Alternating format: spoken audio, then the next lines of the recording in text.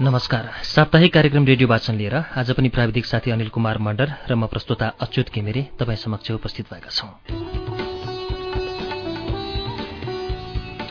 तपाईले मलाई आफ्नो रचनाको त्यही पहेँलो पात बनाइदिनु भएको छ जो हर क्षण खसिरहन्छ। पातको बेग चाहिँ म पला पला आफूलाई छाम्न विवश भइरहेकी छु। म आफ्नै बुतामा उभिन चाहन्छु। संघर्षका लागि आफ्नो भूमि आफै रचना गर्न चाहन्छु। म कतै अडिन चाहन्छु। बस तपाईकी प्रिय पाठक। यही शब्द अन्तिम थियो। गएको साता हामीले प्रस्तुत गरेको रेडियो वाचनमा तपाईलाई नारायण वाग्लेको उपन्यास पल्पसा क्याफेको पहिलो भाग सुनाएका थियौं। यसैको दोस्रो भाग लिएर आजको श्रृङ्खलामा उपस्थित भएका छौं।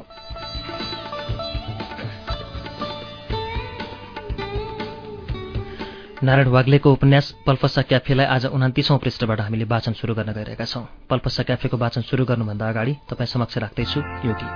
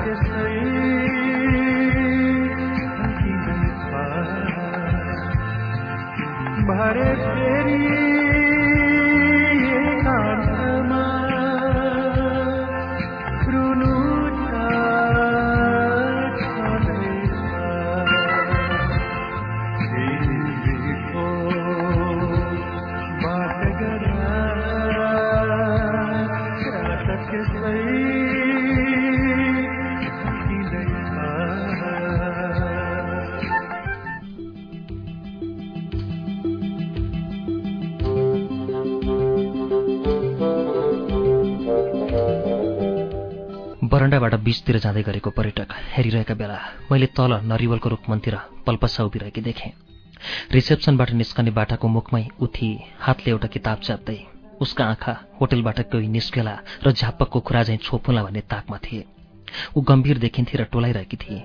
मैले त्यहाँ कुनै निर्जीव उभिरहेको पाएँ, निरीह भएर। सरासर तल ओर्ले ऊ टस्नमस त्यही बिन्दुमा लिङ्ग झैं गाडिएकी थिए। कलेजी कलरको कमिज प्यान्टभित्र घुसारेर ऊ निर्धक्क त्यहाँ ठडिएकी थिए। लाग्थ्यो ऊ धेरै बेरदेखि त्यही अवस्थामा अडिरहेकी छ। कहाँ खसिरहेकी छ त खै। रातो लामो पात झैं देखेकी छ। ऊ अडिरहेकी छ मेरो होटलको भुइँमा। मलाई देख्नासाथ उसका आँखा सर्किए र ओठ काँपे।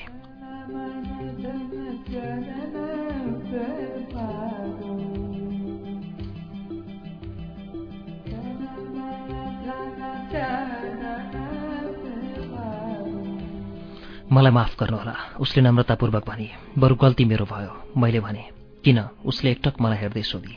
मैले तिमीलाई भ्रम दिएँ। के तपाईँले बोलेका कुरा खेलाँचै हुन्? तर त्यसले संकेत अर्कै गर्यो कि भन्ने पछुतोमा छु। मैले भने। कस्तो संकेत? यही कि तिमीले मलाई चिठी लेख्नु पर्यो।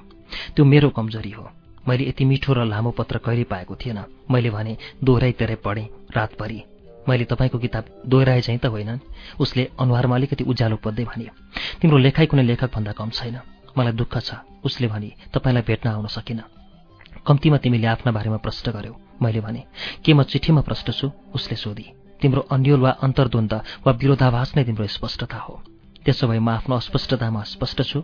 त्यसको ऊर्जा हुन्छ। मैले भने स्पष्टताको खोजी गर्दै मान्छे उद्देश्यमूलक जीवन बाँच्न सक्छ। तपाईँलाई चोट त पुगेन? उसले सोधी। पुगेन। मैले भने अलि बेसी दिए हुन्थ्यो। मैले भन्न खोजेँ कि कतै तपाईँलाई मैले चोट पुर्याएँ कि होइन। मैले भने मलम लगायो। कसरी? तिम्रो चिठीका शब्दहरूले। मैले बुझिन। तिम्रा शब्दहरू कुतकुती लगाउने तर शीतल छन्। मैले अझै बुझिन। तिमीले मेरो मन छामेकी छौ। मैले भने तिमीले मेरो हृदयमा थातिरहेका पुराना पाप्राहरू निकालेर ताजा स्पन्दन गर्यौ। सके म यस्तो गहिराई बुझ्न सक्षम छैन। उसले भने भमरालाई भ्रम हुन सक्छ। रस चुस्दा फुललाई कतै चोट पुग्यो कि? जाबो भमरासँग त्यत्रो चेतना नै होला र? उसले प्रतिप्रश्न गरी। हामी हाँस्यौं। उसले सुरुमा हाँसो नियन्त्रण गर्न खोजेकी थिए। सकिन। नरिवलको रुखलाई साक्षी राखेर घाम सरिरहेको थियो। होटल परिसरमा पर्यटक आउने जाने क्रम जारी थियो। ऊ उभिएकी थिए र तनाव मत्थर भएको उसको अनुहारको प्रकाशले म पग्लिरहेको थिएँ। बिहानी घामका रेखाले हिमालमा पाफ उडाए जस्तो म पनि सफा हुँदै थिएँ। यसपालिको गोवा जिन्दगीकै उपलब्धि भयो। मैले भने किन? मैले आजसम्मको सबैभन्दा मिठो चिठी पाएँ। हरेक विषयलाई सुन्दरताको कोणबाट हेर्ने सिप त तपाईँको पो रहेछ। तिमीबाटै सिकेको हुँ। जे पायो त्यही। उसले ठस्सा पारी। तिमीलाई नभेटेको भए अपुरो हुने रहेछ। मैले भने गोवा यात्रा? होइन। मैले भने जिन्दगी नै। फेरि जे पायो त्यही। उसका ओठले लासको सरको ताने चाहिँ गरे। मलाई कति मस्का लगाउनुहुन्छ। म एउटा अन्यलमा छु। मैले भने के तिमी राम्रै कि तिम्रो चिठी? मेरो चिठी त्यति राम्रो छ र? उसले सोधी। हुन त हरेकलाई आफ्नो सौन्दर्यप्रति गर्व हुन्छ। मैले त्यसो भनिनौ। अनि तिमीलाई पढ्नु र तिमीलाई भेट्नु दुवैमा मैले समान आनन्द पाएँ। म भ्रम दिन खप्पिस रहेछु, तर म यति बेला भ्रममा छैन। कहिले हुनुहुन्थ्यो तिमीलाई भेट्नु अघि? मैले भने। कस्तो भ्रम? के म यति राम्री केटीसँग कुरा गर्न सकौँला भन्ने? जे पायो त्यही, उसले फेरि भने। आखिर कुरा गरेरै छाडे। कुरा गर्नु भएन? उसले भनी। चोर्नु भयो। के चोरे? मेरो मन। के म चोर भएँ? मन चोर? मन मात्र? मैले भने। म तिमीलाई नै चोर्न चाहन्थेँ। चोर्दै हुनुहुन्छ? कसैको सुरक्षाबाट? म आफ्नो सुरक्षा आफै गर्न समर्थ छु। मबाट असुरक्षित अनुभव गरेकी छौ तिमीले? मैले प्रश्न गरेँ। सक्नुहुन्छ के गर्न? मलाई आफ्ना आकांक्षाहरूबाट जोगाउन। किन? तिनीहरूबाट म असुरक्षित छु। कस्तो आकांक्षा? जस्तो तपाईँलाई भेट्ने। मलाई भेट्नु हुँदैन? चिठी पढिहाल्नु भयो। किन आयौ त? आउनुहुन्थेन? मैले त्यसो भने। मैले भने, तर किन आफूलाई रोक्न सकिनौ? सक्ने भए म आउँथेँ, उसले भने। फेरि हामी दुवै हाँस्यौँ। मैले उसलाई बाहिर एउटा रेस्टुरेन्टमा लगेँ। हुलमुल बढेको थियो, घाम पारिलो थियो, तर बीचमा न हिउँद न वर्षा, लगभग एउटै तापक्रम वर्षभरि। दृश्य लगभग उही, पात्रहरू मात्र फरक र यतिखेर त धेरै पर्यटक, हुलमा मेरी पाठक पनि, जसको संसर्गले मलाई विशिष्ट बनाइरहेछ।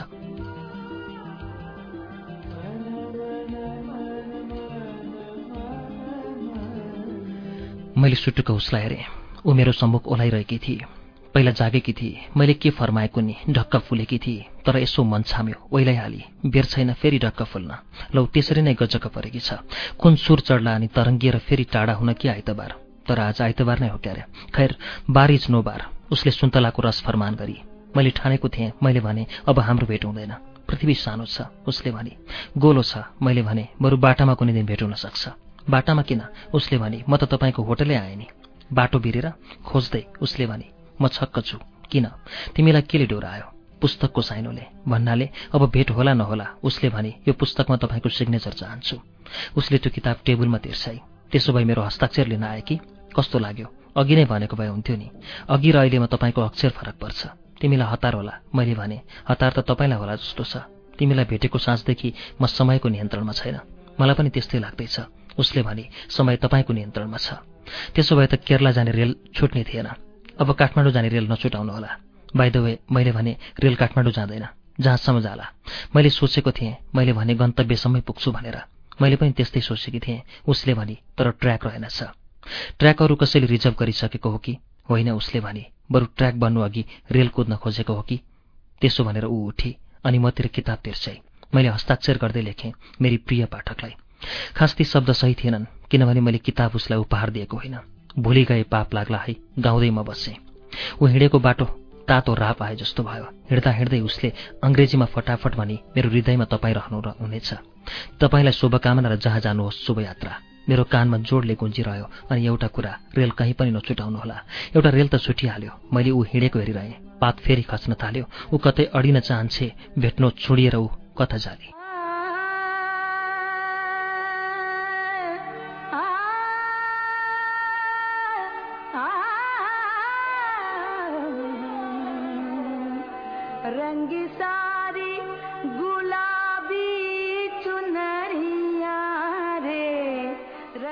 शिरीषका फूल मस्त लागेको बैशाखी धुपमा थियो काठमाडौँ।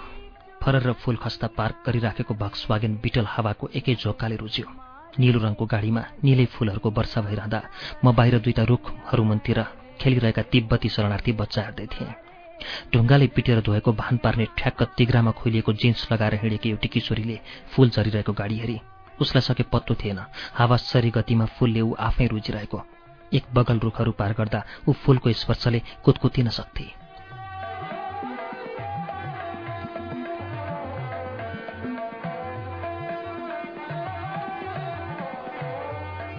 ती बच्चाहरू झरेको फूल टिप्दै, ओठको हावाले फुरुरु पार्दै, अर्काको गन्जीभित्र हिउँ चाहिँ कौतूहलवश हालिदिँदै रमाउँदै थिए। किशोरीले टेकेको सडक किनार एउटा एल्मिनेटर मोटरसाइकल रोकियो। केटी झरी र झरी परिरहेका शिरीषका फूलमा प्याजी सल झुकेर लामो कालो कपाल फरफर छोर पार्न खोजी। मङ्सिरताका माथि यारीतिर भन्ज्याङको उकालामा भेडागोठालाहरू ताजा हिउँमा रुजिरहे जस्तो। अर्को रुखको फेदमा उभिएर मैले छिरिङलाई फोन गरेँ। ऊ उपत्यकाको कुनै पूर्वी नेटोमा फोटो खिच्दै थियो। शिरीष र प्रेम शीर्षकमा फोटो फिचर गर्ने तयारीमा थियो। ऊ आउन नभ्याउने भयो। दिउँसोको ट्राफिक कम थियो र सडकमा धुलो घटेको थियो। अर्को एक जोडी कारमा आएर फूलको न्यौछावरमै रङ महिन थाल्यो। त्यस जोडीकी केटीले पनि खुइलिएको जिन्स लगाएकी थिए। उसको त प्यान्ट टिमिक्क छालामै गडेको थियो। मैले आँखा हटाउन सकिनँ।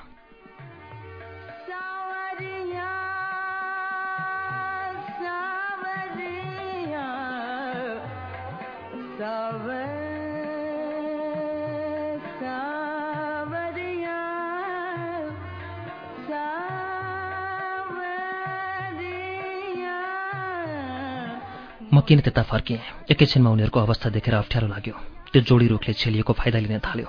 उतापट्टि फेयर एन्ड लभली विज्ञापन पोतिएको ध्वाँसे भित्तो मात्र थियो, जुन एकान्तको अवसर लिँदै युवकले प्रेमिकाको ओठमा सुरुमा फिक्का रङ पोत्न थाल्यो। हातमा झरेको फूल सुस्तरी चलाउन थाल्यो। गालातिर पनि उसका ओठहरू बलियो ब्रसमा बदलिन थाले। छिटछिटो र क्यानभासभरि प्रेमिका रङमा परिणत हुन थाले। ब्रसभरि ओठको तीव्र घातले केटी भुत्तुक हुँदै गई। उसको खुट्टादेखि नै हलचल हुँदै थियो। फूलको झोकाले कुनै कमल बिरुवा हालिए झैं।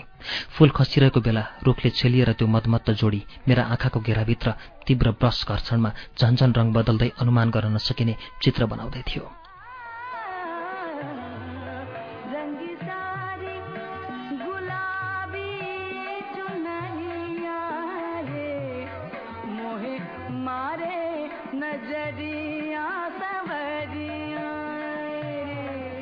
त्यस्तो बेला मेरो मोबाइल नबजेको भए हुन्थ्यो।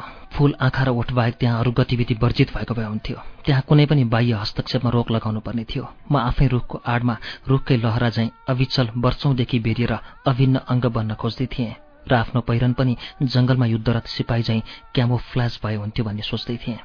फोन उठाएको भए आफ्ना अगाडि गुण थापेर बसेको त्यो जोर गोल सिमल भुर्र उड्ने थियो। कसैको मनमा अनुहार कोरिएको स्थायी तस्बिर बन्ने थिएँ म। तिनीहरूले यस्तो मौका कहिल्यै पाउन सक्ने थिएनन्। ट्राफिक कम भएको मध्याह्नको बेला शिरीष फुल्ने याम 1 वर्षपछि मात्र आउने थियो र अर्को वर्षसम्म थाहा छैन उनीहरूको सम्बन्ध कुन चरणमा प्रवेश गर्ने थियो। यस्तो अस्थिर र चञ्चल सम्बन्धहरू हावी भएको समय अर्को यामसम्म उनीहरू आफूबीच विकसित हुने कुनै पनि रसायनले निर्देशित हुने थिए। शहरमा कुनै पनि बेला बम पड्किन सक्थ्यो र के थाहा तिनीहरूमध्ये एकलाई नै छर्रा लागोस्। थाहा छैन त्यो केटो आफै शहर बाहिर कतै पनि डुल्दा हतियारहरूको घानमा पर्न सक्थ्यो वा कतै एकान्तमा विद्युतीय तार तानिएको नदेखिने धरापमा फस्न सक्थ्यो।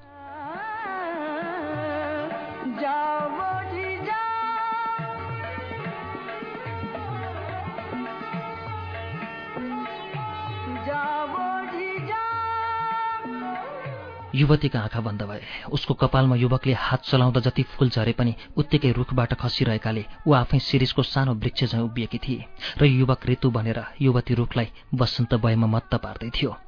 बच्चाहरूले त्यहीँनिर पुगेर वाल्ल नहेर्नुपर्ने। उनीहरूको खस्याखुसुकले युवती झस्किए र लाजबन्ती झार चाहिँ तत्काल खर्ल्याम खुर्लुम भई म अर्को रुखको अडेस लाउन छड्किएँ ताकि मैले अघि नैदेखि चियो गरिरहेको उनीहरूले ख्याल नगरून्। गलैँचा टिके जस्तो भएको थियो। भुइँ जहाँ माटो र झारको कोलाजमाथि थप नीला र फिक्का भुइँ कुहिरो झैं अस्थायी बुट्टा भर्दै हावाको सर्काले फूल बिछाइरहेको थियो। मलाई लाग्छ यो नै अन्तिम दिन हो यहाँ शिरीष सिजनको। मैले फेरि छिरिङलाई ऊ तत्काल आउन सक्ला भनेर फोन गरेँ। सरी दृश्य, म यहाँ घाम कतिखेर छड्के पर्ला भनेर मिनेट कुरिरहेको छु। उसले भन्यो, लाइट मिल्ने बित्तिकै आफ्टरनुन कलर म छोप्न सक्नेछु, मलाई डिस्टर्ब नगर। उसले कस्तो प्रभाव पार्न खोज्यो भने मानव माउ उड्नेछ र आँखा खुल्न लागेका बच्चा ऊ रुखको टोटकाबाट छोप्न आँट्दैछ। ट्राभल म्यागजिनका लागि योभन्दा राम्रो सट के हुन्छ यार। काठमाडौँमा बच्चा हुर्काइरहेको आप्रवासी चरा। उसले भन्यो, म रौँ पनि नउम्रिएका बच्चाका निर्मल आँखा देखेर लगभग पागल भइरहेको छु।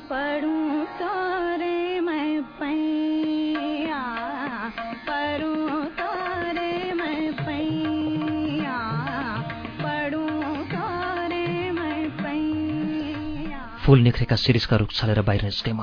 मनहरी खोला बागमतीमा मिसिए झैं त्यस सडकलाई राजमार्गमा टुङ्ग्याउन।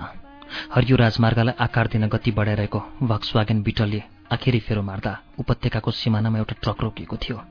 कुखुरै कुखुरा भरि भराउ ट्रकको खुला छतमुनि हाच्छ्यौं गर्दै यात्रा गरिरहेका एक हुल स्कुले किशोरहरूले पेस्तोलधारी प्रहरीलाई बिटको आडमा उभिएको देखे।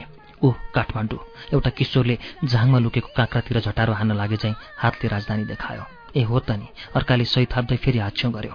उसँगैको जुल्फीवाल भाले बुद्रुको उफ्रियो र फेरि चोयाको कोक्राको सानो घेराभित्र प्वाख झार्दै थच्चियो।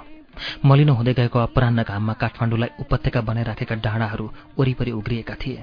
कतै कतै बादल लम्किँदै थियो। उत्तरमा लाङटाङ हिमश्रृङ्खलातिर घामले पाकिरहेका नागार्जुन र चन्द्रागिरी पहाडको घेराभित्र देशका बाँकी भाग जोड्ने एउटै मुख्य स्थलमार्गको प्रस्थान र प्रवेश बिन्दुमा सदाझैँ सवारी व्यस्त थियो।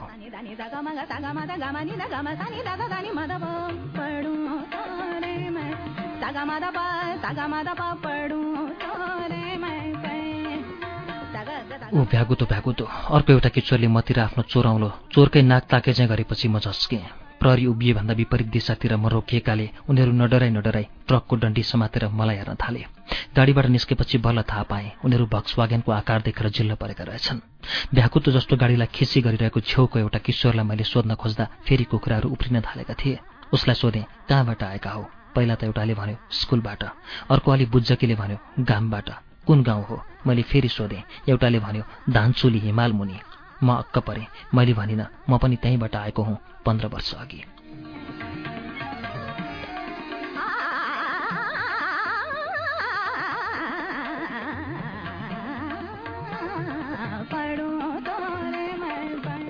उनीहरूलाई देख्दा आँखा रसाए। पहिलोपटक नेपाल छिर्दा म पनि लगभग यस्तै निरीह थिएँ। गाडीहरूको त्यति विधि लर्को मैले कहिल्यै देखेको थिइनँ। सार्क शिखर सम्मेलनका कारण सुरक्षा जाँच पट्यार लाग्दो थियो। म चढेको ट्रकले चामलका बोरा बोकेको थियो। धन्य म ड्राइभरसँग थिएँ। दिनभरि ट्राफिक जाम भयो। साँझ अबेर सहर पुगे पनि ट्याक्सी नभेटेर राति मात्र स्कुल पुग्न सकेको र भर्ना नभएकाले होस्टलमा बस्न नपाएको त्यो दिन म बिर्सन सक्दिनँ। काठमाडौँको पहिलो रात पाले घरमा सुतेको सम्झेर आफ्नै गाउँतिरबाट आएका किशोरहरूदेखि टिट लाग्यो।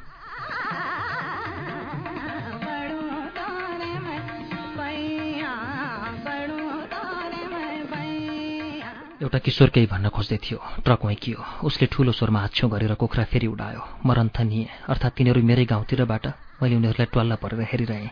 एउटाले मलाई हात हल्लायो, जसलाई अरूले पनि पछ्याए।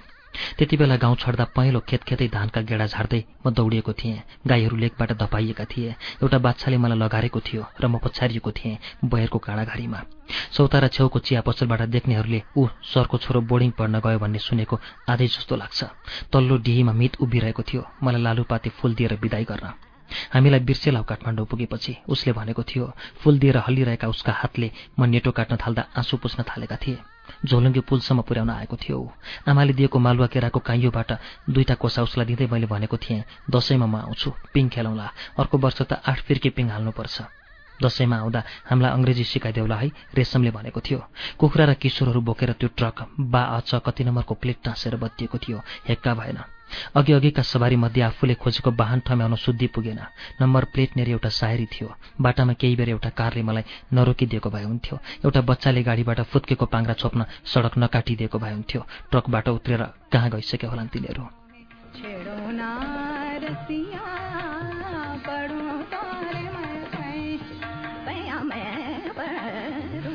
राति अबेर घर फर्किएँ। पाउरोटी तताएँ, अन्डाको पोच पारेँ, चिज काटेँ, ससेज तताएँ, गोलभेडा थिचेर अचार बनाएँ। खाँदै कम्प्युटर खोलेँ। च्याटमा एउटी 16 वर्षीय केटी टुप्लुकी।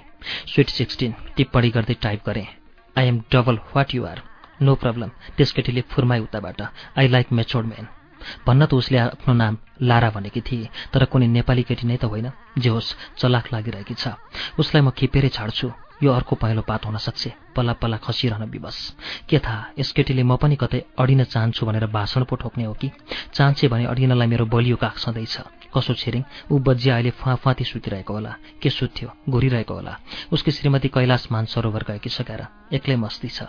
म शेर्पा हुँ, भर्खर एभरेस्टबाट ओर्लेको। मैले सुरुमा यसरी गफ दिँदा त्यस किशोरीले सोधी, बाटामा यति त भेटेनौ? भेटेको थिएँ, तर मलाई देखेर टाप कस्यो। मैले भने, किन? म याक चढेर गएको थिएँ। मैले भने, त्यसो भए तिमीले एभरेस्ट होइन याक चढेका हौ? उसले सोधी। दुवै। मैले भने, याक चढेर एभरेस्टको टुप्पामा पुगेको। एभरेस्ट तिमीले होइन याकले पो चढेको रहेछ। उसले भने, तिमी त अक्सिजन बोतल जस्तै माथि पुगेछौ। मोबाइल किरिरी बज्यो। छिरिङले मेसेज पठाएछ, सुतेको रहेनछ। म के गर्दैछु भन्ने उसलाई कुतकुती लाग्यो होला नि। डिलिट गर्नु अघि जवाफ पठाएँ, च्याटमा व्यस्त छु भनेर। त्यस उल्लुले यति बेला काम सक्यो भनेर म उस कहाँ खान जान्छु, मरिगए जान्न। फेरि मेसेज पठायो, कोसँग च्याट भनेर। मैले जवाफ दिएँ, एउटी टिनेजर लाइनमा छे।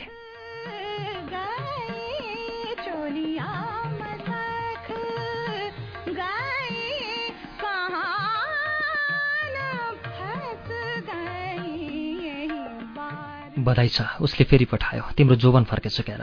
मैले त्यसको जवाफ पठाइन। यता किशोरीसँग व्यस्त छु, ऊ किन छुच्चो बनिरहने? सक्छ भने अनलाइन आए भइहाल्यो, फेस गर्न सक्छ? दिनभरि फोटो खिचेर हैरान होला, भइहाल्यो, उसलाई किन जिस्काउने? कम्प्युटरमै मग्न भए। तिमीले कहिले पढेकी छौ एभरेस्टमा याक चढेको र याकमाथि मान्छे चढेर शिखर पुगेको? मैले केटीतिर प्रश्न फालेँ। आजै सुन्दैछु, उसले भने। गिनिज बुकमा रेकर्ड त गर्दैनौ? सोच्दैछु। अनि तिमीले संसारको टुप्पाबाट के देख्यौ नि? मैले होचा टाकुराहरू देखिन, तिब्बती पठार देखिन, काठमाडौँदेखि लासा उडेको विमानलाई आफूभन्दा मुनि बादल छिचोल्दै उडिरहेको पनि देखिन। मैले भने, जताततै सुन्दरीहरू मात्र देखेँ, चारैतिर मुस्कानसहित हात हल्लाइरहेका, र त्यहाँ मैले लारा नाम गरेकी एउटी केटी पनि देखेँ। रोमान्टिक रहेछौ, उसले भने। मसँग डेट गर्न चाहन्छौ? स्योर स्योर, कहिले भेटौँ? जहिले तिमी चाहन्छौ। म त अहिले तयार छु, उसले भई। नखरा पारेकी त होइन? राति भइसक्यो। तिमी दिउँसो मात्र डेट गर्छौ? त्यस्तो नियम त छैन। त्यसो भए अहिले के अप्ठ्यारो? त्यस्तो केही छैन। मैले भने, एउटा प्रश्न गरौँ? के? Are you virgin? मैले भ्याट्ट सोधेँ। के फरक पर्छ? उसले ठाडै सोधी। केही पर्दैन। मैले भने, त्यही पनि। धत उल्लु, उताबाट अङ्ग्रेजी अक्षरमा नेपाली लेखिएर आयो। हा हा, एचे एचे। म झसङ्ग भएँ। मलाई चिन्ने कोही मसँग अर्काको नाममा हटमेल एकाउन्ट खोलेर जिस्किरहेको शङ्का चस्सक्क गढ्यो।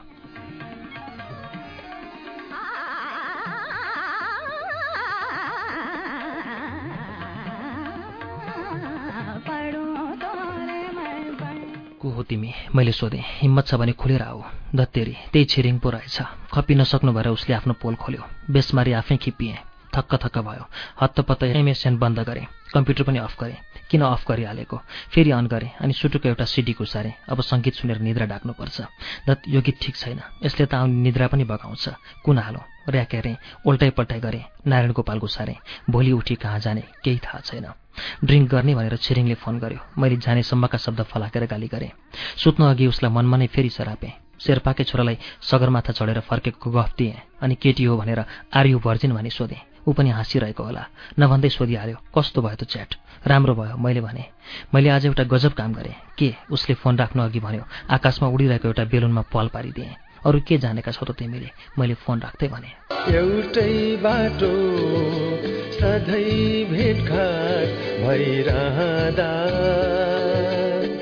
मुस्कानहरू साटिएछन् देखिरहँदा हो कुन बिन्दुमा मन खुले पत्तै भएन कसले राख्यो पहिलो प्रस्ताव थाहै भएन हो कसले राख्यो पहिलो प्रस्ताव थाहै भएन एउटै बाटो सधैँ भेटघाट भइरहँदा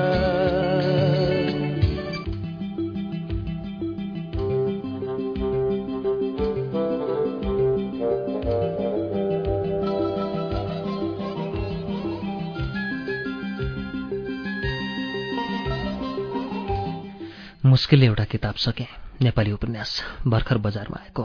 नयाँपन छैन, न विषय न कथ्य। बरु फिल्म हेर्न गएको भयो नि, वा रेस्टुरेन्टतिर जति पनि मन भुल्याउन सकिन्थ्यो। ग्यालरी हरेक दिन को गइरहन्छ? नगरकोट वा ककनी जता पुगे पनि म सजिलै बत्तिन सक्छु। ककनी अझ सुन्दर लाग्छ, किनभने हिमाल नजिकै उभिएको भान पर्छ र बतास धेरै चल्छ। बतासको बेगमा कल्पना उडाउन सकिन्छ। चरा झैँ बतासको बेग काट्दै घरि माथि त घरि तल साना नदी उपत्यकाहरू हुँदै पहाडमा उभिँदा म अग्लो अनुभव गर्न सक्छु। त्यहाँ उभिएर हेर्दा काठमाडौँ खाल्डोको एक रसको दैनिकीप्रति पछुतो लाग्छ।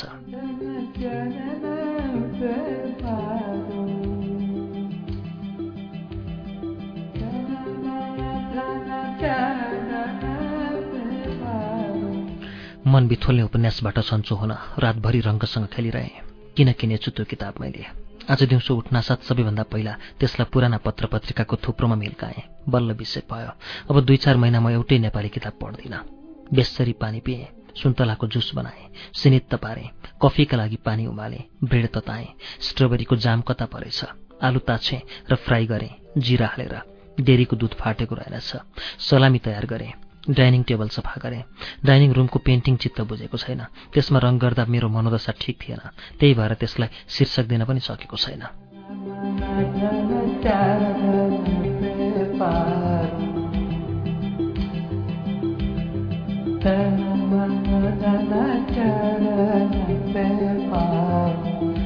आजका पत्रिकाहरू फेरि साइकल बोइले गेट नेरीको रुखको कापमा अड्काइदिएको रहेछ। प्रमुख समाचार नै दिक्क लाग्यो। काखीमुनि च्यापेर बाथरुम पसे। कार्टुन भने कुतकुत्याउने नै रहेछ। साबर लिएर रुमालले ढाडको पानी पुस्दा बाहिर फोन बज्यो। निस्कँदै घन्टी रोकियो। ठिकै छ, कसैलाई हतार छ भने मोबाइलमै गर्ला, लागेन भने इमेल गर्ला, कसैलाई के पो बित्ने छ र। देशको समय दरबार अगाडिको घण्टाघरमा रोकिएको कसलाई थाहा छैन।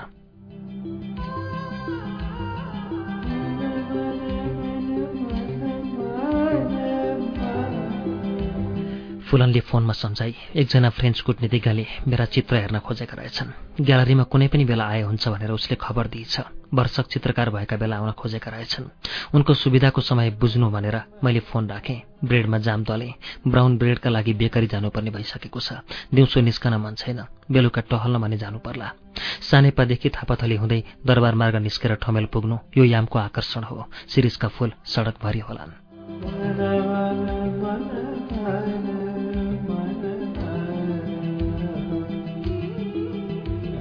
साँझपख शीतल हावाको झोंकमा मन्द थप्पडले झर्ने फूलले सडक निलै पारेका होलान्।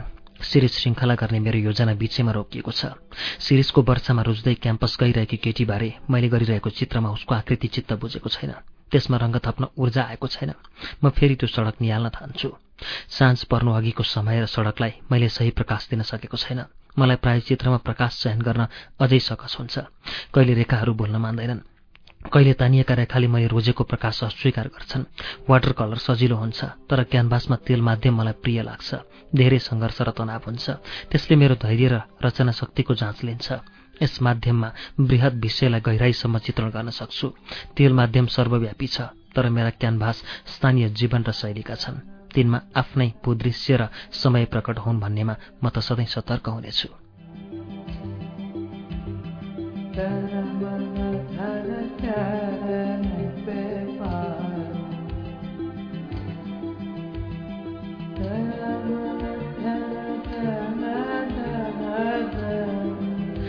राम्रो आर्ट कलेज फेरि पढ्ने धोको बसेको छ। पेरिस त्यसैले मेरो सपना हो। 2-4 श्रृङ्खला गर्न र मूल्य पाउन सकियो भने एकाध वर्षमै म कुनै कलेज भर्ना हुनेछु। कलेज फी भन्दा अपार्टमेन्ट महँगो हुन्छ। मुम्बईको जेजी आर्ट वा पश्चिम बङ्गालको शान्ति निकेतन पनि विकल्प हुन सक्छन्। तर म खास गरी आधुनिक युरोपेली पाठशाला अनुसरण गर्न चाहन्छु। त्यहाँ कक्षा कोठा बाहिरका ग्यालरीहरू नै खुल्ला विश्वविद्यालय सर छन्। कलाका ती ठूला पाठशाला हुन्। ग्यालरी र म्युजियम चाहर्दा सजिलै महिनौ बिताउन सकिन्छ। रचनाका लागि तन्मय हुन सक्नुपर्छ। तनावलाई कसरी निकास दिने आफैमा भर पर्छ। तर म सुक्खा महसुस गरिरहेको छु लामो समयदेखि।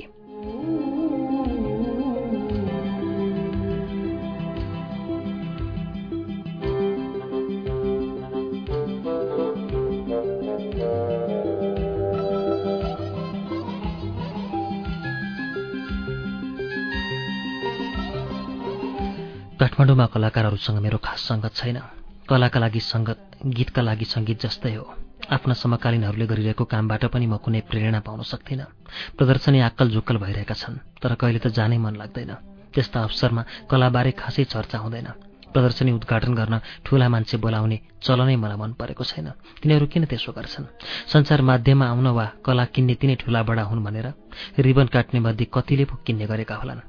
बरु पल्पसा जस्ता नयाँ पुस्तालाई आकर्षित गर्न सक्नुपर्छ।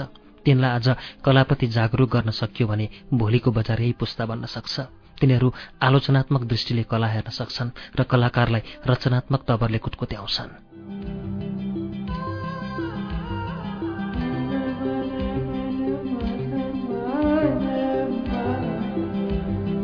एउटी डच केटी थिए। केही महिना अघि मेरो ग्यालरीमा एक दिन पुरै बिताएर निस्कन लाग्दा मलाई गाली गरी, तिमी यति राम्रा चित्र बनाउँछौ, तर यी चित्रहरू चिसा छन्। They are cold, you see. उसले भनेकी थिए। प्रायजसोमा चरित्र र रङ्गबीच सङ्घर्ष छैन। म चुप लागेँ। ऊ हाँसी। म बोल्न सकिनँ, उभिरहेँ। मलाई त्यसरी कसैले पहिलोपल्ट ठाडै झापड हानेको थियो। तिम्रो चित्र बुझ्न सकिन भन्ने दर्शकहरू त अज्ञानी वा चित्र असाक्षर मात्र हुन्। तिनको आलोचनाको अर्थ हुँदैन, तर बुझ्नेहरूको टिप्पणी ग्रहण गर्न सक्नुपर्छ। तिनका आलोचनामा आग्रह हुन्छ, सन्देश हुन्छ। ऊ जान ठिक्क पर्दा पनि मैले ओठ खोल्न सकिनँ। ऊ ढोकामा पुगी, म पिल्सिन थालेँ। भर्याङमा पुग्दा मैले एक्सक्युज मी भनेर उसलाई रोकेँ। किन होला मेरा चित्रहरू चिसा? उसले अनुहार थप उज्यालो पार्दै भर्याङको मधुरो प्रकाशमा भनी, तिमी आफैले खोजी गर्नुपर्छ। किन? किनभने कलाकार तिमी हो। बाई भनेर ऊ भर्याङको फेदबाट ओसेल परेपछि झन् म अक्क न बक्क भएर उभिरहेँ ढोकामै। फर्केर धेरै बेर भित्तातिर हेर्दै टोलाउन थालेँ। फुलन फोनमा जोडिरहेकी थिए।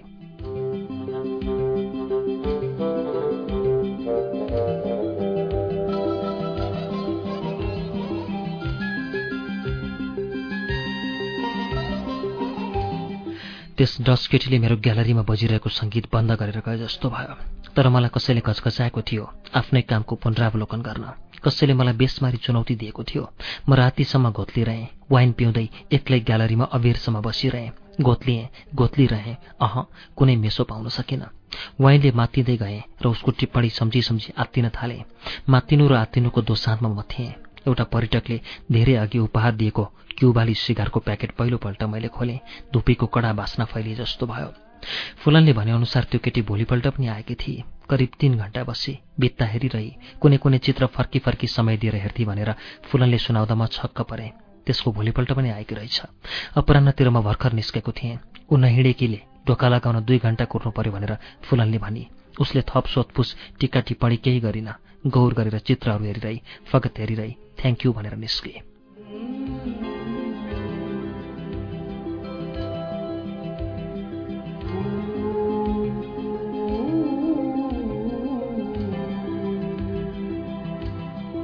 म भोलि नेपाल छड्दैछु भनेर निस्केकी त्यस कला पारखीले ग्यालरीबाट मेरो भिजिटिङ कार्ड मागेर लगी भन्ने सुन्दा नजाने कुन खाले आनन्द लाग्यो।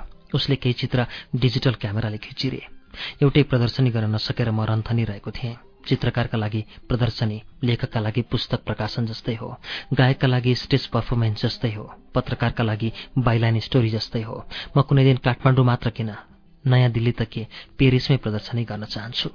लन्डनको ट्रफलगल स्क्वायर स्थित नेशनल ग्यालरी अफ आर्ट पुग्न चाहन्छु। न्युयोर्कको मेट्रोपोलिटन म्युजियम अफ आर्टमा सजिन चाहन्छु। लुभ्र म्युजियममा आफ्नो कला झुन्ड्याउन भनेको एउटा खेलाडी ओलम्पिक रङ्गशाला पुगे जस्तो हो। तर मेरा चित्रहरू चिसा छन्। म कुनै अन्तर्राष्ट्रिय कला समीक्षकका आँखामा पर्न सक्ने छैन। मैले आफ्नो कलाको आफै परख गर्न बाँकी छ। त्यो डच पारखी मलाई सबैभन्दा कठिन होमवर्क दिएर गएकी छ।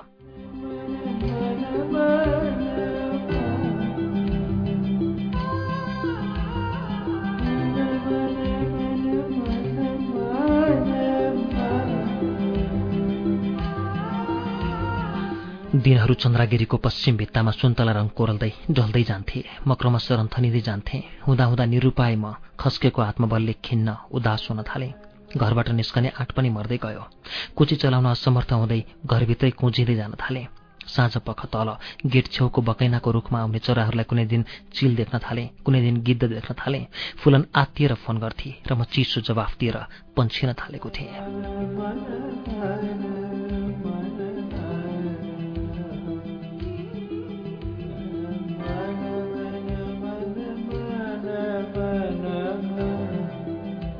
त्यसबीच ग्यालरीमा आएका 8-10 वटा निमन्त्रणा पत्रलाई फुलनले आरएसभिपी गरिदिए। ती प्राय प्रदर्शनीहरूका बोलावट थिए। पत्र पत्रिकामा म समाचार पढ्थेँ, तर कुनै उत्साह थिएन ग्यालरीहरू भ्रमण गर्ने। पत्रिकाका कला समाचारमा समीक्षा हुन्थेन। समाचारमा नशा त हुन्थे, तर रक्त सञ्चार हुन्थेन। म आफ्ना सीमित साथीहरूबाट पनि टाढिँदै गएको थिएँ। समझदार साथीहरू मेरो चित्र व्यस्तताको अनुमान गर्थे र कहिल्यै झिँजो लाउँथेनन्। इमेल गर्न छाडिरहेको थिएँ। छिरिङ पनि सके फोटो पुस्तक तयार गर्न व्यस्त थियो। किचन गनाउन थाल्यो। क्रेटका अण्डाहरू कुहिएछन्। घर सिनित सफा गरेको दिन मन अलि चङ्गा भयो। टेलिफोनमा फुलनको आवाज फुर्तिलो सुने। हल्यान्डबाट एउटा व्यक्तिगत चिठी आएको छ सर। मलाई सर नभन भनेको बिर्स्यौ? मैले हप्काएँ। Sorry sir. उसले भने। सरी सर भने फेरि सरी दाई। के सरी? पर्सनल लेटर भनेकाले खोलेकी छैन, राखिदेऊ। तपाईँ नआउने? उसले कर गर्दै भने। थुप्रै ग्राहक भइसकेका छन्, सरलाई भेट्न एपोइन्टमेन्ट माग्ने पनि। म बोलिनँ। सरी सर भनेछु फेरि। धेरै दिन भएकाले ऊ केही हडबडाएकी होली। मेरो मनोदशाले पनि ऊ आत्तिएकी हुनुपर्छ। हो त, यत्तिका महिना भयो मैले उसलाई तलब पनि दिएको छैन। बिहानी क्याम्पस जान त छाडेकी छैन। म खङ्ग्रङ्ग भएँ। दाङबाट मैले उसका बाआमालाई सम्झाइ बुझाइ पढाइदिन्छु भनेर ल्याएको हुँ।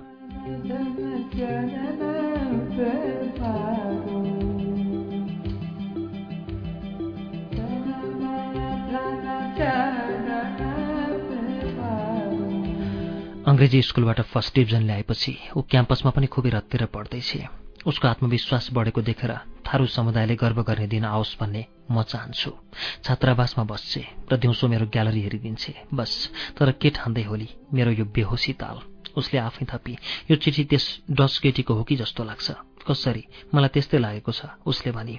शान्त काठमाडौँ सडकमा कारभन्दा म आफै अशान्त मनले गुडिरहेको थिएँ। जापानले हालिदिएको ट्राफिक लाइटले सजिलो पारिदिएको छ, तर लाइटको नियम पालना हुन सकेको छैन।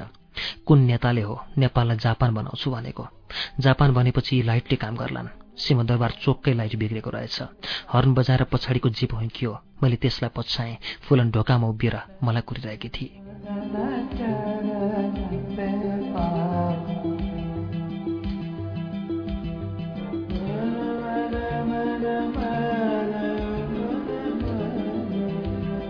तपाईँ त स्वाट्टै दुब्लाउनु भएछ, उसले आँखा गाडेर भने। खोइ चिठी हातमा समातिरहेकी छेडैछ। मलाई दिन कत्रो हतार। प्रिय नेपाली चित्रकार त्यही डच केटी रहेछ भनेकै रहेछ। म आम्स्टर्डम फर्केदेखि निकै दिन रनबुल्लमा परेँ। निकै सोचेँ, घोत्लिएँ। यहाँ पनि ग्यालरीहरू गएँ। यसबीच थुप्रै पेन्टिङ निहालेँ। तिम्रा क्यानभासमा प्रयुक्त माध्यम, ब्रस, रङ्ग र रेखाकृति उत्कृष्ट छन्। तिनको संयोजन गतिशील छ र सुमधुर पनि।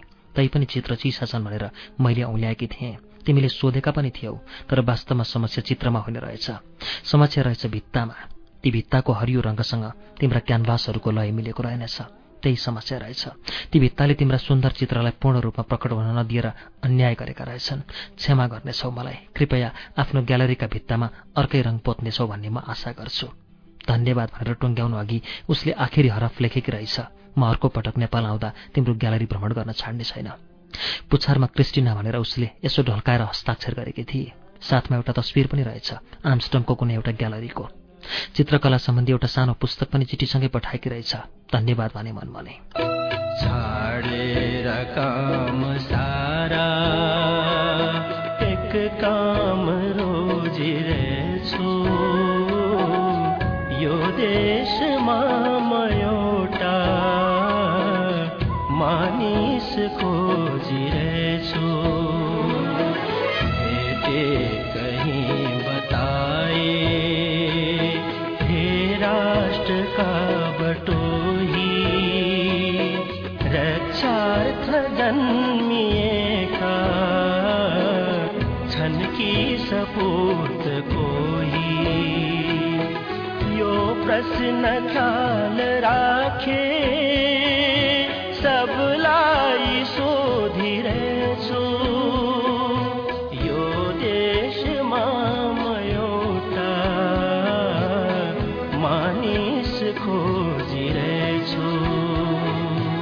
पढौँ तरे मै पैया, पढौँ तरे मै पैया, पढौँ तरे मै पैया, मोहे छेडो न।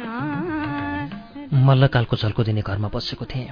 सानो बगैँचा रहेछ, पूर्णतया शान्ति। बगैँचाको कुनामा बुद्धको मूर्ति ओम मणि पद्मे जप्न मन लाग्यो। साउती गर्ने आँखा, बुद्धका आँखा दोहोऱ्याएर हेरे। वास्तविक बुद्ध कस्ता थिए थाहा छैन, तर यस मूर्तिका आँखा सम्मोहनकारी छन्। कलाकारसँग सकिँदैन। उनीहरू अर्को संसार रचना गर्छन्, अर्कै भूगोल निर्माण गर्छन् र आफूले चाहे अनुसारका पात्र बनाउँछन्। यी बुद्ध कस्तरी हेर्दैछन्, हेर्नेका आँखैमा बस्ने गरी। मैले मूर्ति बनाएँ भने बुद्धका आँखा अर्कै बनाउन सक्छु। मेरो मूर्ति मार्फत बुद्धले यसरी नहेर्न सक्छन्। ती बुद्धका आँखामा भ्रान्ति हुन सक्छ। म बुद्ध रचना गर्न सक्षम छैन। मैले बनाएँ भने बुद्ध आभार बन्न सक्छन्, भो बनाउन्न। बुद्धलाई बोधिसत्व प्राप्त शान्तिका आँखामै रहन दिनुपर्छ।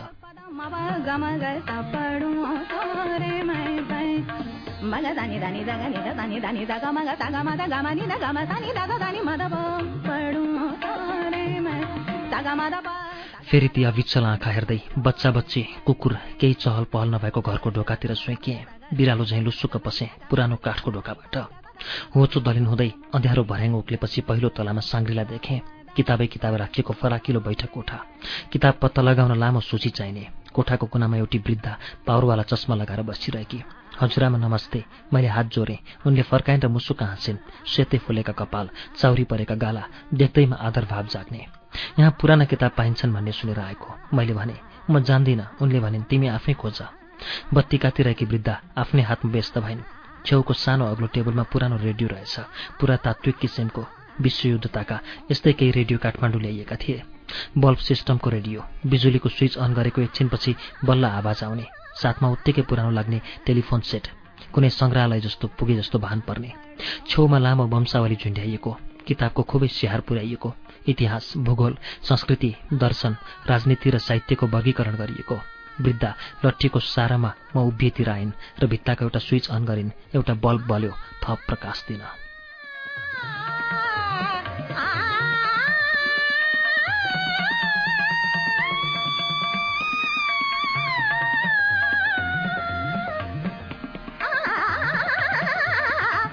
म चित्रकार हुँ हजुरआमा, मैले भने। पुरानो बेलाको समाजबारे कुनै किताब छ कि पढ्न चाहेको? म चित्रकला सम्बन्धी त्यस्तो किताबको खोजीमा थिएँ जसमा रङ्ग र प्रकाश मिलाउने परम्परागत नेपाली शैलीबारे लेखिएको होस्, भित्ता र चित्रको सम्बन्ध होस्, वा एउटै चित्रलाई पनि प्रकाशका माध्यमले कति किसिमले व्याख्या गर्न सकिन्छ भन्ने उत्सुकताले म लपिटिएको थिएँ।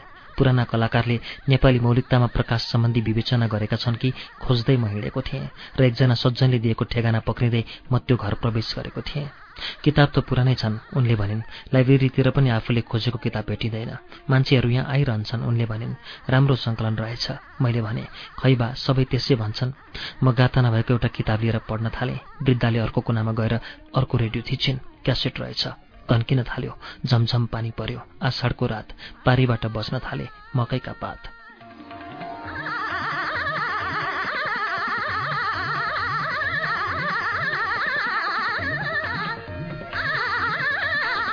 डायरी रहेछ त्यो एकजना अङ्ग्रेजको।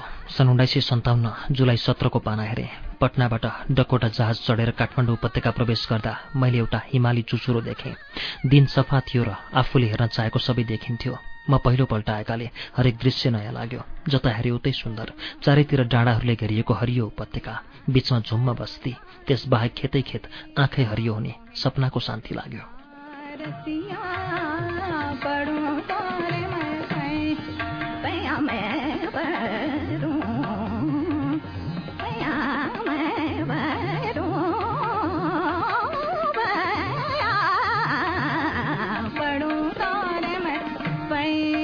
रोयल होटलमा बसेपछि मैले थाहा पाएँ यहाँ अर्को होटलै छैन, रेस्टुरेन्ट पनि एउटै।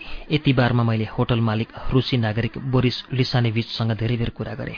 उसले यहाँको रहनसहन, रीतिरिवाज, चालचलन सबै बताइदियो। धनीमानी नेपालीहरू कहिलेकाहीँ यो होटलमा खाना आउँदा रहेछन्। पुगिसरी आएका काठमाडौँवासी त बोरिसले औँला पड्काउँदै गर्न सक्छ भन्दा म चकित परेँ। किन नहोस् त, टेलिफोन जोडिएका घर नै फरर नाम काटेर बोलाउन सकिन्छ अरे। बारमा बोरिसले केही शेर्पाहरूसँग परिचय गरायो। मैले जहाजबाट देखेको चुचुराका बारेमा सोधखोज गरेँ। उनीहरूले चिन्न सकेनन् वा मैले राम्ररी बताउन सकिनँ। 5-7 वर्ष भएछ विदेशीहरू आउन थालेको, त्यसैले सबै चुलीहरूका नाम उचाइ कण्ठस्थ भएको छैन।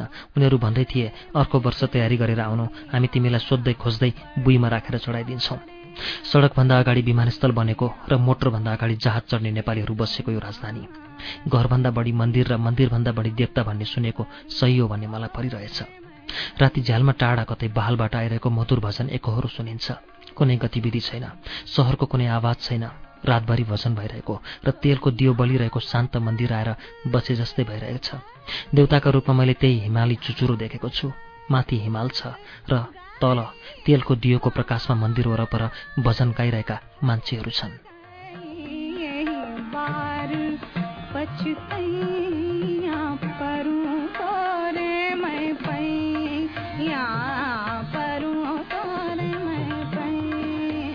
वृद्धाले एक कप चिया ल्याइदिइन्। किन दुःख गर्नुभएको? काम गर्नुलाई पनि दुःख भन्छन् लाटा, उनले भनिन्। घरमा अरू कोही छैन? मैले सोधेँ। कामकाजमा सघाउने एउटी केटी छ, उनले भनिन्। नातिनी बाहिर डुल्न निस्केकी छ। नातिनी? घरमा बसी भने पढ्या गर्छे, उनले भनिन्। घुम्न गई भने घुम्या गर्छे। छोरा बुहारी? सबै अमेरिकामा छन्। तपाईँ जानु भएन? म्लेच्छको देश को जाओस्? यहाँ एक्लै हुनुभयो नि त? मैले भने होइन, देवताहरू यहीँ छन्, मन्दिरहरू यहीँ छन्। न्यास्रो लाग्दैन? तिमी जस्तै मान्छे आउँछन् पढ्न। उनले भनिन्। कति छोरा जस्ता लाग्छन्, कति नाति जस्ता लाग्छन्। त्यो त हो, आफ्नो सम्झे सबै आफ्नो हो, उनले भनिन्। पराई सम्झे सबै पराई होइन? हो। चिया कस्तो रहेछ? मिठो छ। मनको सन्तोष हो सबै, तर चिया निकै मिठो छ। गुलियो धेरै भएर होला। ठिक्क छ। तिम्रा बालबच्चा कति छन् नि? बिहे गरेको छैन? ए, तपाईँका नि? एउटा छोरा, एउटी बुहारी, एउटी नातिनी। कस्तो छिमलेको, मैले भने। मिलेर के गर्नु? उनले भनिन्, यहाँ बस्ने होइनन्। त्यही त, तिम्रो त अमेरिका जाने सुर छैन? हजुरआमाले मन्दिर यहीँ छन्, देउता यहीँ छन् भन्नुभएको होइन? ए तिमी पनि मन्दिर जान्छौ, देउता मान्छौ? म चित्रकार हुँ हजुरआमा, मैले भने। चित्रकारका लागि विषयवस्तु यहीँ छन्, रङ्ग यहीँ छन्। नातिनी पनि त्यसै भन्छे। ए मैले सोधेँ, उनी पनि चित्रकार? खै क्यामेरा बोकेर हिँड्छे। ए एकपल्ट मैले यसरी बत्ती काटेको खिचेर टेलिभिजनमा देखाएकी थिएँ। ए तपाईँलाई टेलिभिजनमा पनि देखायो? होइन, त्यो के जाति भन्छ नि, आफै खिचेर त्यहीँ घुसारेर हेर्ने क्या। मैले बुझेँ। पढ। उनले भनिन्, बुढी मान्छे गन्थन मात्र आउँछ। तपाईँ राम्रो कुरा गर्नुहुन्छ हजुरआमा, झिझो लाग्दैन। भनिदियौ नि, मैले साँचो भनेको। ल बा, उनले भनिन्, 2 शब्दले पनि सन्चो भयो। तपाईँ राम्री पनि हुनुहुन्छ, मैले भने। जवानीमा त कस्ती हुनुहुन्थ्यो होला? के राम्रो हुनु? उनले भनिन्, भए पनि फोटोसोटो खिच्ने जमाना थिएन? त्यो त हो। मेरी नातिनी देख्या छौ? छैन। मैले सोधेँ, किन र? म उमेरमा ऊ जस्तै थिएँ कि जस्तो लाग्छ। रगत परेपछि बानी बेहोरा पनि त्यस्तै लाग्छ।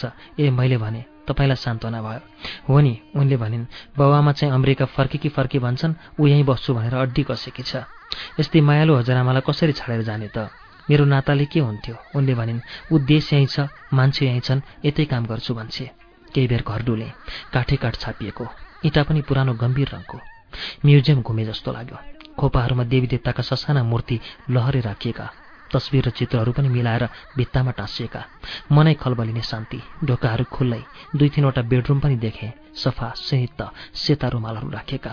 स्विच अन गरेपछि टेबल उज्यालो हुने, पारकी अङ्ग्रेजहरू बितेको समयको स्पर्श गर्न बसे जस्तो। सरसुविधा भने सबै नयाँ, चित्त हेर्ने परिवेश। एकै ठाउँ घन्टौँ रमाइरहन सकिने, अनेकानेक कल्पना आउन सक्ने।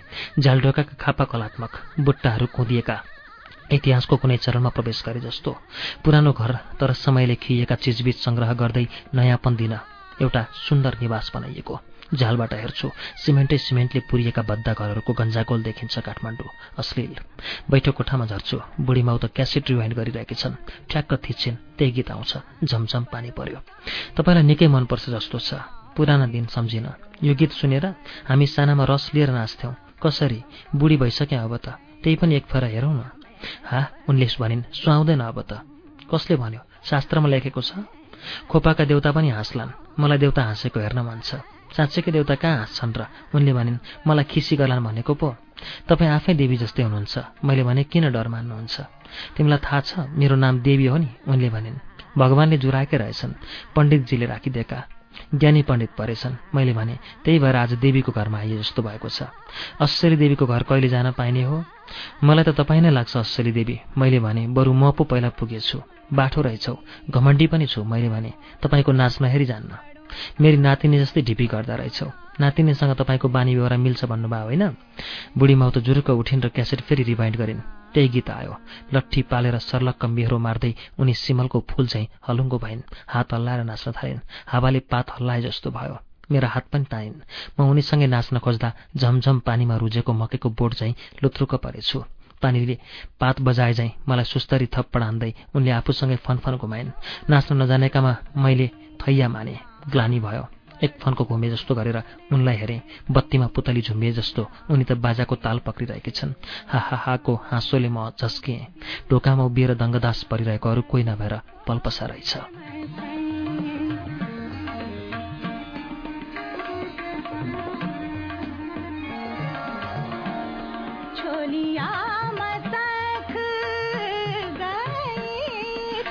छक्कै परियोली म उसको घरमा आइपुगेको देखेर।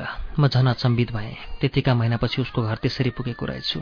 बुढीमाउकी नातिनीका रूपमा मैले उसलाई भेटेको त्यो क्षण कहिल्यै बिर्सन सक्दिनँ। नातिनीलाई देखेर त बुढीमाउ 7 वर्षीय बालिका जस्तै लाजले भुतुक्क भइन्। उनले यसरी आँखा छोपिन् मानव कुनै बालिकाले आफ्नो च्यातिएको फ्रक कसैले च्याइरहेको एक्कासी देखेकी छ।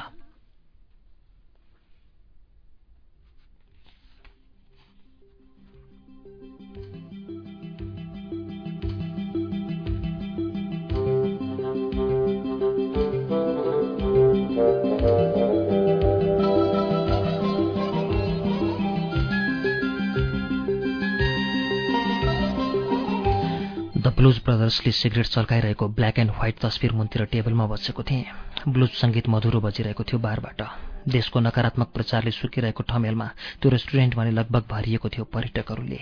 मकैका सुगेका घोगा र रातो खोर्सानी तुन्द्रुङ्ग झुन्डिएका थिए। साँझको शुष्क हावामा सुस्तरी हल्लिँदै पल्पसा आइपुग्दा म चिकन सिजलरको चर्र बाफ उडाइरहेको थिएँ।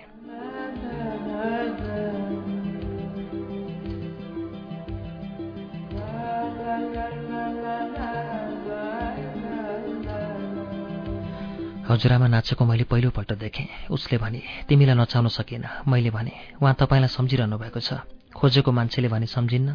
कसरी आइपुगे त यहाँ? पल्लो टेबलमा पर्यटकहरू मन खोलेर हाँसे। पदयात्रा सकेर फर्केका रहेछन्। अन्नपूर्णा परिक्रमाको अल्बम पल्टाइरहेका थिए। थोराङ पासको चिसो हावा हामीतिर चले जस्तो भयो। एउटा फोटामा पुगेर तिनीहरू अडिएका थिए। मैले चियाएँ, खुट्याउन सकिनँ। लाग्छ कोही हिउँमा चिप्लेका बेला खिचिएको थियो त्यो। के भन्दै मरिमरि हाँसिरहे तिनीहरू। पल्पसा भने उभिरहेकी रहेछ। यहाँ पनि कुर्सी माग्न आएको? गुवादेखि मैले त्यो बानी छोडेँ भन्दै ऊ बसी। पश्चाताप भयो। एउटै कुर्सीले काण्ड पुग्यो। उसले भने, मैले चिकन काटेर अर्को प्लेटमा राखिदिएँ। आलु र नुडल्स पनि भाग लगाएँ। वाइन अर्को ग्लास पनि मागेँ। उतिर हेरिन, ठुस्केको देखाउन। ऊ पनि मतिर नहेरी एक घोरिएकी थिए, गले जस्तै। उसको अनुहार एकपल्ट सुटुक्क चोरेँ। झन् राम्री भएछ। आफ्नै मान्छे जस्तो लाग्यो। हराएकी प्रेमिका लामो समयपछि फेला परे जस्तो। धेरै कुरा गर्न बाँकी, तर पहिला बोक्रा छोडाउनु पर्ने फल जस्तो।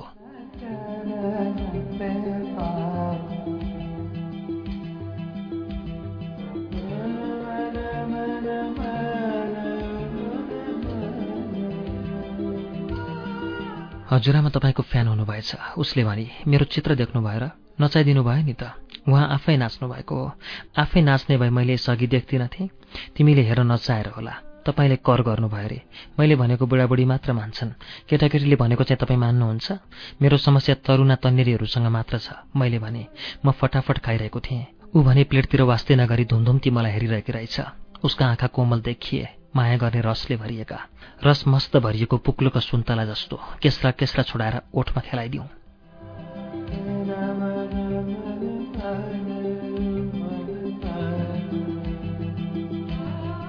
आज व्रत हो, कसरी खाने हो भनेर तपाईँलाई हेरिरहेकी। चिसो भयो नि त। तपाईँले चिस्याउनु भयो। बाफ अझै उड्दैछ। मेरो मन चिसियो। के मैले आइस राखिदिएँ? आइस चाहिँ छुट्याउनु भयो। झन् माया गरेर प्लेटमा हालिदिएको। मलाई त हेला गरे जस्तो लाग्यो। तिमी मेरै प्लेटबाट खान्थ्यौ? आफ्नै काँटाले खुवाउन सक्नुहुन्थेन तपाईँ? त्यसो गर्दा मैले हतार गरेको हुन्थ्यो। के को हतार नि? त्यही मेसोमा मैले उसको प्लेट आफ्नोमा खनाएँ अनि फटाफट खान थालेँ। उसलाई हेरेँ, ऊ अक्क न बक्क परी। उसको अनुहारमा रिसको रातो बढ्न थाल्यो। तात्तिए झैँ भई। उसका ओठ आइरन गरिरहेको कपडा जस्तो भएर टिमिक्क तन्किए। मुजा कतै बाँकी रहेन। आँखाको रस सुन्तलाको रङ्ग जस्तै हुन थाल्यो। केही पनि नबोली उसलाई उल्याउँदै मैले एक छिमलमै प्लेट सफा पारेँ।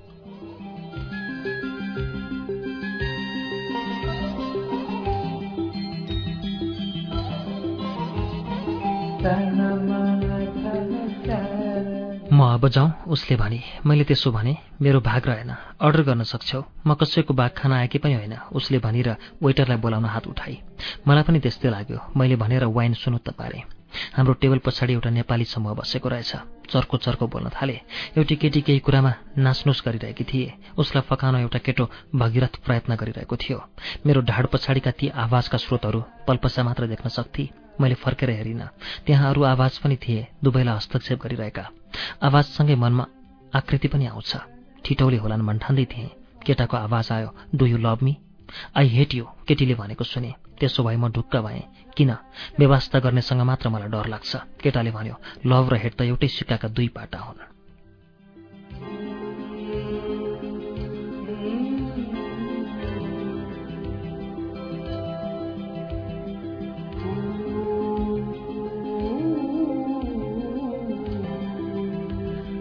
मैले पल्पसालाई हेरेँ। ऊ टेबलमा आइपुगेको मोमोसँग व्यस्त हुन थालिछ। पक्का पक खाइरहेकी थिए, मलाई लोभ्याउँदै। ऊ मलाई देखाउन चाहिरहेकी थिए उसले मगाएको आइटम मेरोभन्दा मिठो छ भनेर। मलाई मोमो मनपर्छ। मैले भने, मलाई त मन पर्दैन। उसले भनिर आहा भन्दै अर्को गाँस हुरुक्क हुँदै खाएको अभिनय गरी। एउटा डल्लो खाना पाए हुन्थ्यो। मैले भने, वेटरलाई अर्डर गर्न सक्नुहुन्छ? काँटा? सिङ्गै प्लेट? के तिमी पनि प्लेटमा मलाई भाग लगाइदिने? मैले बुझेँ। उसलाई रोकेर मैले वेटरसँग एउटा अतिरिक्त प्लेट मागेँ। उसले ल्याइदिएपछि मैले उसको मोमो प्लेट छेउ आफ्नो खाली प्लेट भेडाएँ अनि उसलाई हेरेँ। ऊ वास्ते नगरी मोमो पकपुक पारिरहेकी थिए।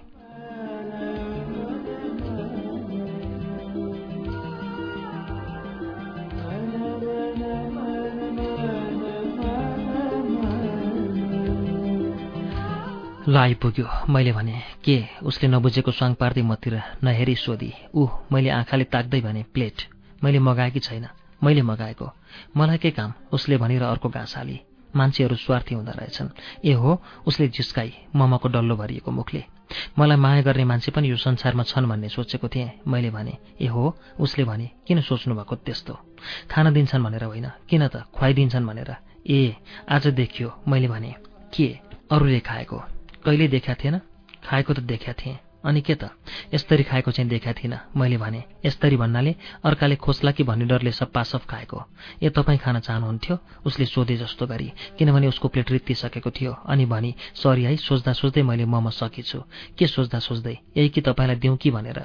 म यहाँ अरूको खाना आएको पनि होइन। मलाई पनि त्यस्तै लाग्यो। म अब जाउँ? मैले भने। मैले त्यसो भन्यो कि जस्तो लाग्यो। ब्रह्मा बस्नु पनि रमाइलो हुन्छ, मलाई त हुँदैन। मैले भने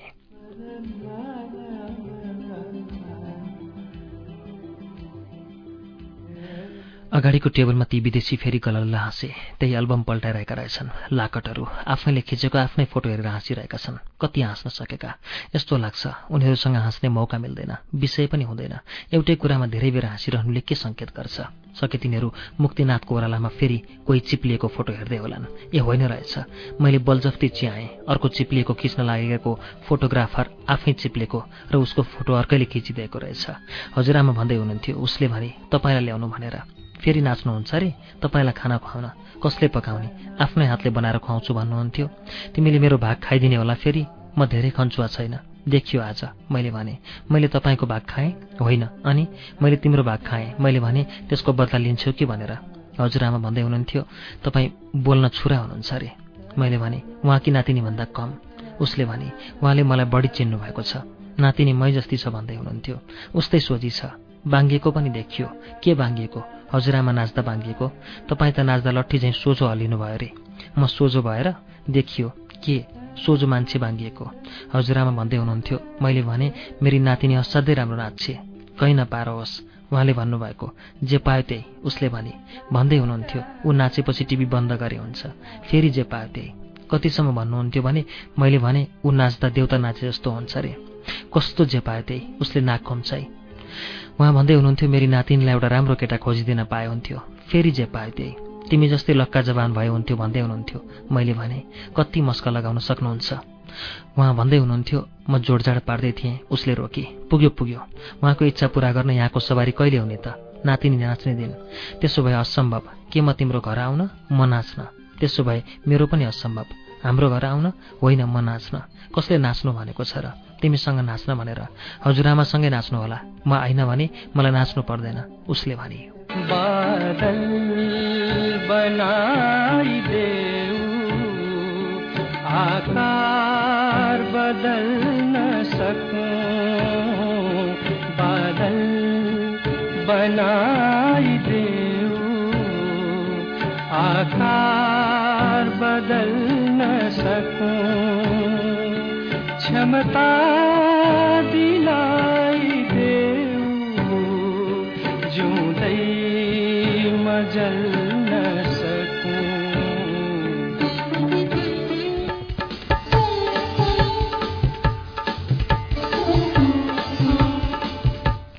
कान्तिपुर दैनिकका सम्पादक नारायण वाग्लेद्वारा लिखित उपन्यास पल्पसा क्याफेको दोस्रो श्रृङ्खला आजको रेडियो वाचनमा तपाईँलाई वाचन गरेर सुनाए। याद गर्नुहोला, पल्पसा क्याफे यो वर्षको मदन पुरस्कार प्राप्त कृति हो।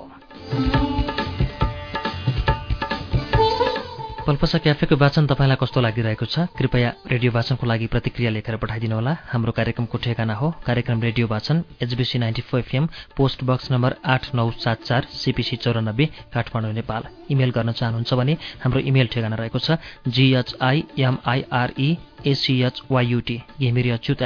gmail.com। हवस् त, अर्को साता फेरि नारायण वाग्लेद्वारा लिखित पल्पसा क्याफेको तेस्रो श्रृङ्खला लिएर रेडियो वाचन कार्यक्रममा उपस्थित हुने नै छौँ। तबसम्मलाई प्राविधिक साथी अनिल मण्डर र म प्रस्तोता अच्युत घिमिरे पनि बिदा माग्छु। आज्ञा दिनुहोस्। नमस्ते।